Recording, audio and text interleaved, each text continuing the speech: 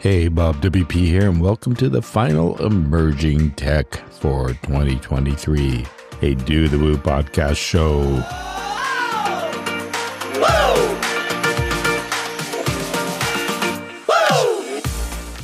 This show is brought to you by Jetpack and all the innovations they are bringing with AI at jetpack.com/AI. I'll tell you more about them later in the show, but it's time for hosts Kathy and Dave to reflect a bit on the year in emerging tech and touch on what's to come. So let's get right into it. And here we are. It's the last episode of the Emerging Tech Do the Woo podcast, and it's just us, Dave, just you and me.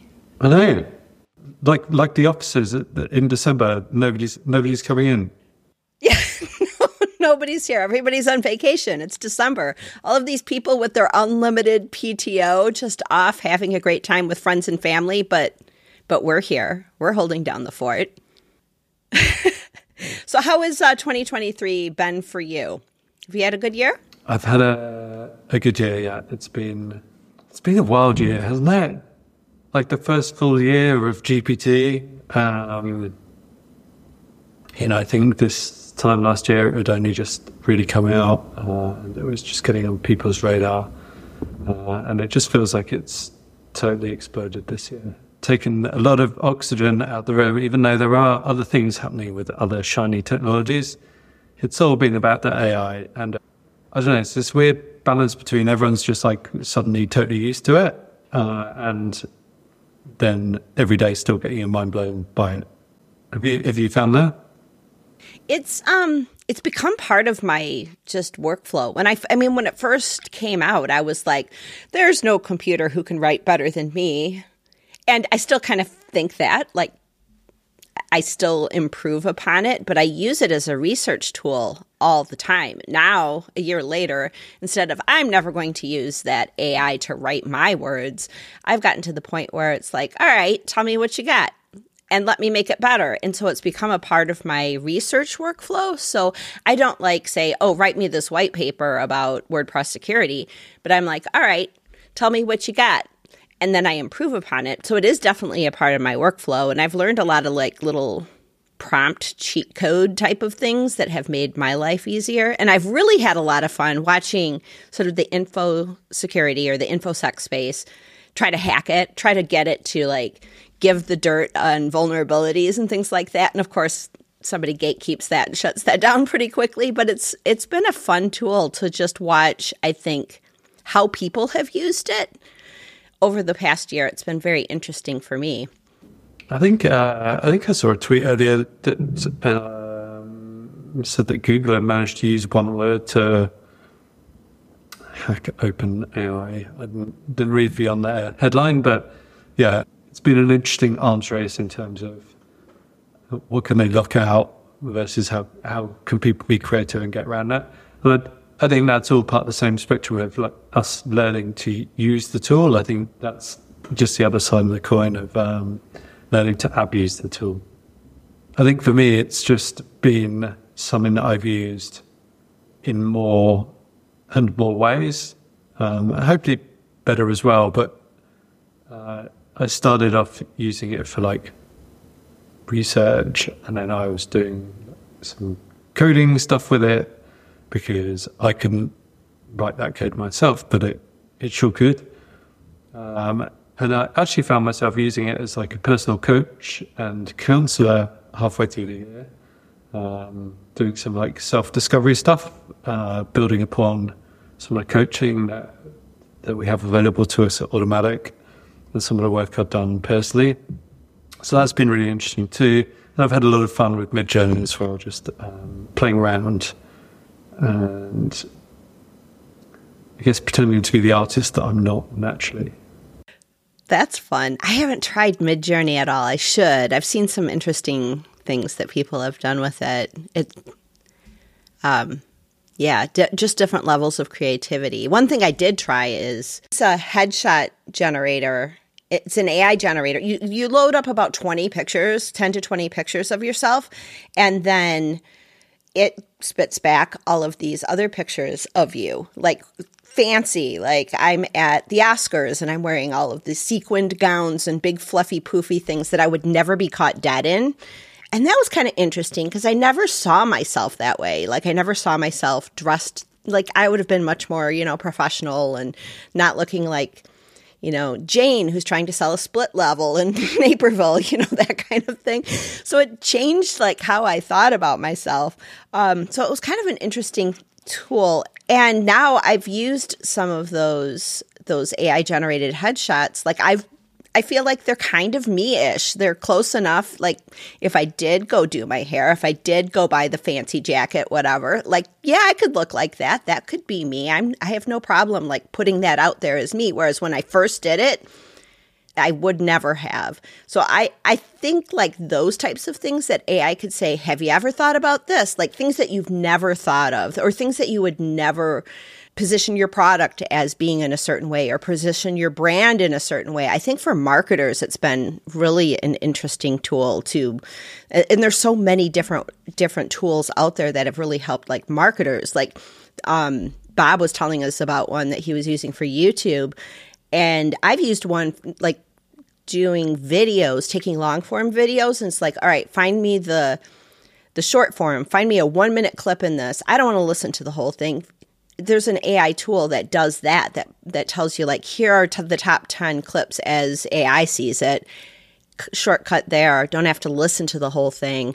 So I've been using like the thing is like I think ChatGPT like took off and it really became forefront in people's minds. And then all of these other really innovative people who are probably laid off from big companies in the past year because there's been a lot of layoffs and they're like, okay, let's try our hand at this AI thing. So there have been a number of businesses that have cropped up that are doing unique things like building on like the API with OpenAI. It's just been so interesting. Have you seen anything like that? I have used a bunch of that stuff too. One of those studio headshot tools turned me into a glamorous woman, which was quite amusing. But I've done like at WordCamp Lisbon, I did some videos where it like did a animated version of me, and I sort of trained a voice model so it could read out a script and stuff. So yeah, that's been really interesting, and it has been. I don't know. I think there are some really smart people building some really smart stuff with it, but it's also really difficult to see what is going to be defensible longer term. There's been a lot of VC money thrown at things that are essentially just a wrapper for OpenAI. And I think the multimodal stuff, like kind of the last few months has been released. As we see more and more of that, I think it's going to be, I don't know, they've just got so much gravity now. If they can avoid like self-imploding their organization, then yeah, it's pretty scary, exhilarating, but also terrifying. You can just sort of feel the gravity of having that model and that training data. So yeah, I've really enjoyed playing with that stuff this year. But yeah, as ever, Kathy, I feel slightly frustrated not to have thought of like a killer startup that has retired me into comfy billionaireship over the last year. Yeah. I don't know. Crypto's kind of taken off again. Here we are at the end of 2023 going into 24. And I think there's like another Bitcoin halving that could be your catapult into billionaire status. Yeah, maybe. But yeah, crypto has become, after a year of very like dry price action and minimal interest with all of the AI stuff that's going on, the last quarter has been a lot more interesting in crypto land. I mean, I've been staying, I guess, closely involved with a lot of things over this whole year. And I can kind of see what I think are a few trends coming out that are relevant to WordPress. One is tokenized content. So yes, NFTs, but not just for pictures, also for articles and for social.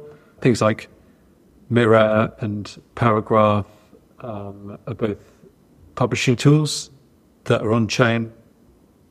And then you've got some visual ones as well, Base Paint. A lot of it's about collaboration. So letting multiple people contribute to a piece and then get rewarded for that. And a lot of it is about just being able to collect things as well. So this idea that instead of putting paywall up and stopping people from accessing your content in the first place, if it's something that they value and they want to keep hold of, actually collecting is a better experience than bookmarking. So I've been watching that carefully because I think after that, you can sort of see the opportunity for WordPress there. People create posts. If those can become tokenized, and collecting those posts is a better experience than bookmarking them, then that feels like a win all round.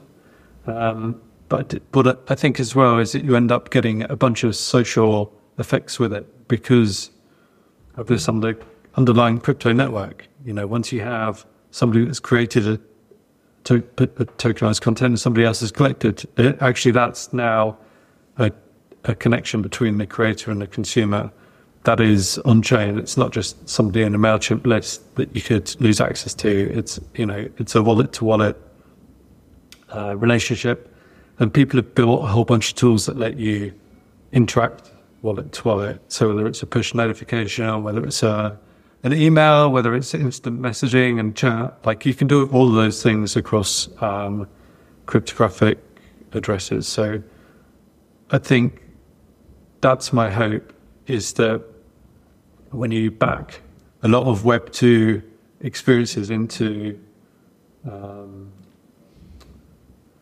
allowing people to connect to the wallet, I guess once you back Web 2 into Web 3, then suddenly it opens up what you can do with open identity and open content and things like that. Like it's a real opportunity for the open web, I think, to come back fighting against the walled gardens of Meta and TikTok.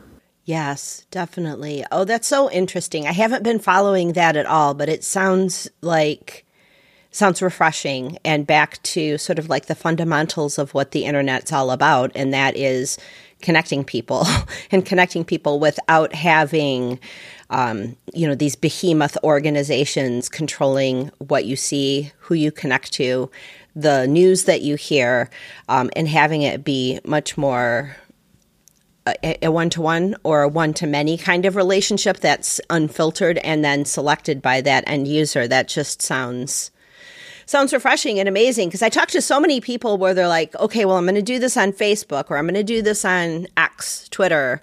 I'm going to do this thing on Instagram. And I'm just like, where's your website? Get your website straightened out first. Have a platform, have a hub where you can at least like control all of the conversations in case algorithms change. And nobody thinks about that because it's just like, oh, well, there's Facebook. We all know that AI is constantly growing, and it's going to continue to be a part of all of our businesses. Jetpack has been launching new AI tools monthly, giving you and your clients the power to create, revise, and optimize content without leaving the WordPress editor. Jetpack AI Assistant simplifies the creation and the customization of sleek forms, tables, and lists for your pages and posts, making routine tasks more efficient. Plus, you can give feedback on drafts. And lastly, for any content you do create, you can adapt the tone of the content. It can be formal, it can be humorous, or anything in between. So if you want to learn more about this, whether for yourself or for your clients or both, just head over to jetpack.com/AI to get the latest tools. And I think in a lot of cases, there's a lot of the younger generation, they know apps and they don't understand like the basics of And why would they? What need is there for them to understand the basics of TCP/IP and how the internet works? Unless they're my children, and I use that as a torture device for them. I mean, I definitely think there's a significant danger that a large proportion of the WordPress community are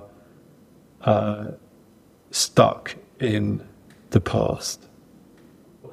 But I think more importantly, it creates content and it gives people the freedom to create that content. But it's definitely not perfect, right? Like you kind of coming back to this idea of bookmarks, you can rent a domain and you can rent some hosting and you can publish an article that people really love and people can bookmark it. But you can also lose your domain and you can lose your web hosting, and suddenly, what's living at that URL is not the same thing, or it's not there at all.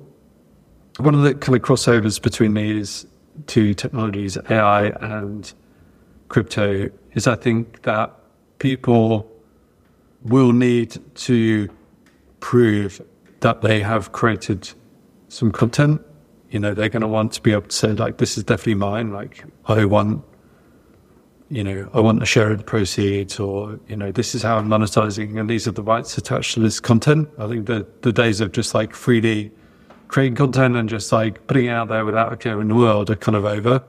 So if you're going to, I guess, like sign or attest to a piece of content with your identity, then it matters that is your content, your identity. So I think across a sort of short and even medium term timeline, it doesn't really matter if that identity is provided by TikTok or YouTube or whoever else. But as we move from this world where we're like, oh, well, people kind of make some money online, to a lot of the world depends on being online to make their living, then I think you start seeing the concept of identity needing to transcend, am I logged into my TikTok account, my Instagram account, or my Google account? Because you're the same person, you're just creating across these different channels. Like, that's one part of it, and it's kind of distinctly not something that those tech giants are going to do, is to say, oh, there you can log into TikTok with your Instagram account, right? There's going to be, they're kind of naturally protective. So if you want to have an identity that you can take to those other platforms, and indeed take away from those other platforms, then it's kind of prior to it, right? It has to be something that's part of the open web. It has to be more fundamental than that. And that, for me, is what crypto does, is it gives you an identity which is prior to whatever accounts you have anywhere else. And, of course, you get for free with that the ability to, like, prove that you posted some content on chain, because you can either post the content itself, you can post a signature, you can notarize it, you can do whatever you want. So I think that's one of the interesting kind of intersections of these two things, is like AI threatens content creators, so it becomes more important that their identity is tied to their content. And if their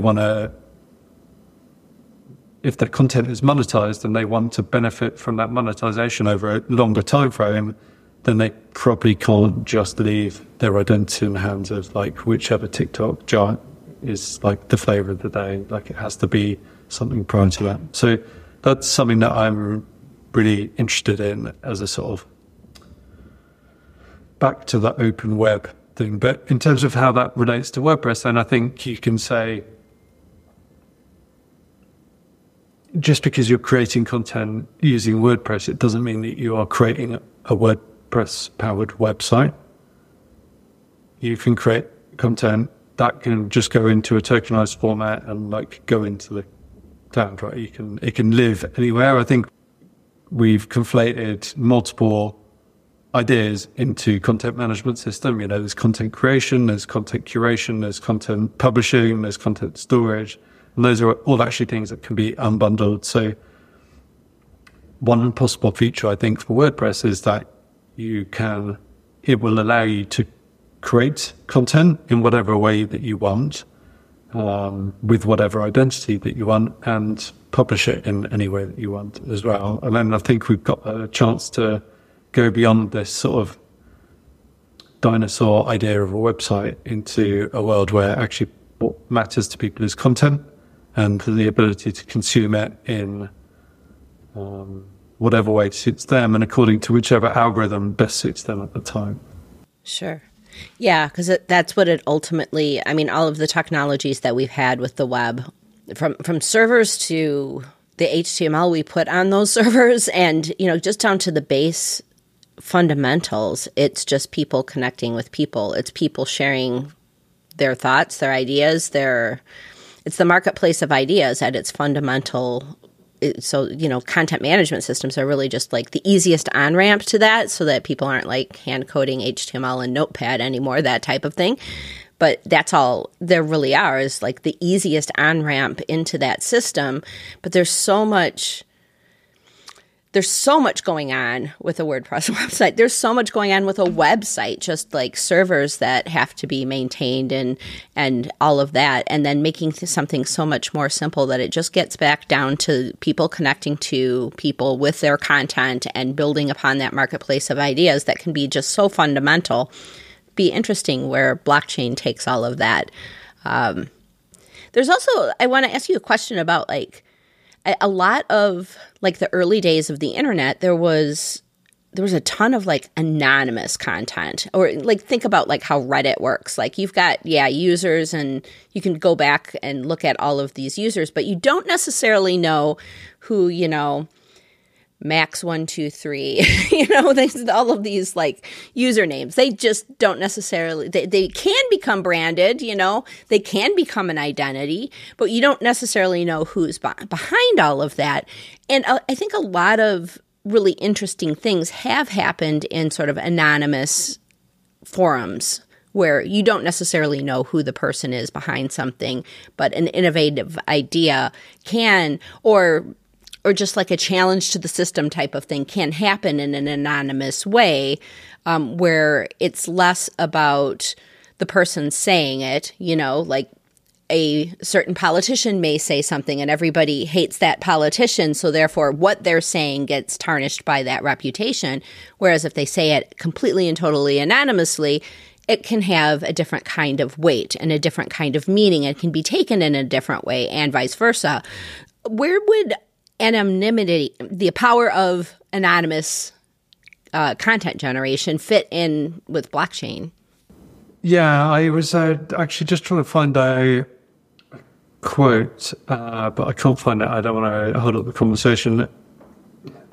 It came out of this course I did called Kernel, KERNEL.community, and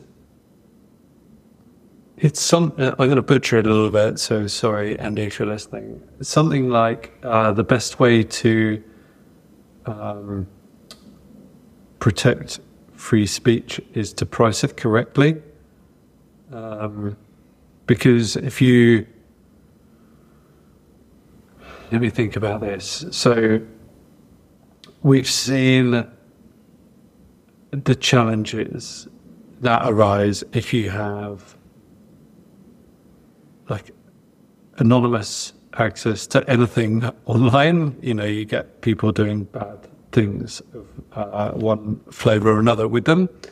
And so the way that we're trying to defend against that generally at the moment is through having a firmer grip of people's identity. So that might be just sort of verifying that this email account belongs to you, or it might be, you have to upload your full government ID. And that's definitely one approach, but there's also an economic approach, which is, you can say and do what you want, but there's a cost associated with doing that. And that can either be like an explicit cost that you pay up front, like it costs a lot of money to upload a big bit of data to their Ethereum blockchain because it has to be stored by thousands of computers around the world. Or it can be in the form of staking, so you can have a reputation online and you can publish some content, but if it turns out that you have been in breach of the rules, whatever those rules are, then your stake could be slashed. People can take that money from you. And I think those are more elegant ways of trying to solve the problem than forcing everyone to have an overt identity online, because that itself also has challenges around oppression, particularly around all the kind of big data and advertising stuff that, I guess the last few years have made pretty clear isn't taking the world in a great direction. I will say it is good to know that there are so many brilliant minds working on the problems of the internet and trying to solve some of these things and trying to get back to some of the ideals that we had when the internet came together, when the internet started. So that's super exciting. I'm sure we'll start to see some additional things coming forward in 2024. Big plans for Christmas this year? Big plans for doing very little. I intend to eat some turkey. We might go on a little RV excursion. But other than that, no, just a bit of time out, some family time. How about you? Dealing with the pets, the dog that's currently barking, and just hanging out with the family. So that's about it. Cooking the dog and surviving the family. Well, on that note, let's just wrap it up and we'll give Bob some fun editing time. And we'll see you next. Happy Christmas, Bob. Happy Christmas, Bob. This is our gift to you, our dogs. Well, happy holiday season. Yes. And thanks for listening. See you, Kathy. Well, thanks, Dave and Kathy, for keeping us on top of things throughout the year, and looking forward to the show in 2024. And do visit jetpack.com/AI to learn about all their AI tools as well. And as you can guess, from the end of the show, we had a variety of furry visitors and other fun stuff happening in the episode that I, edited out. But to be honest, those furry friends are a part of our family. And yes, as you experienced, they do have the last word. I think we have about 3 or 4 more episodes before we end 2023, including our own wrap-up coming soon. So until the next time.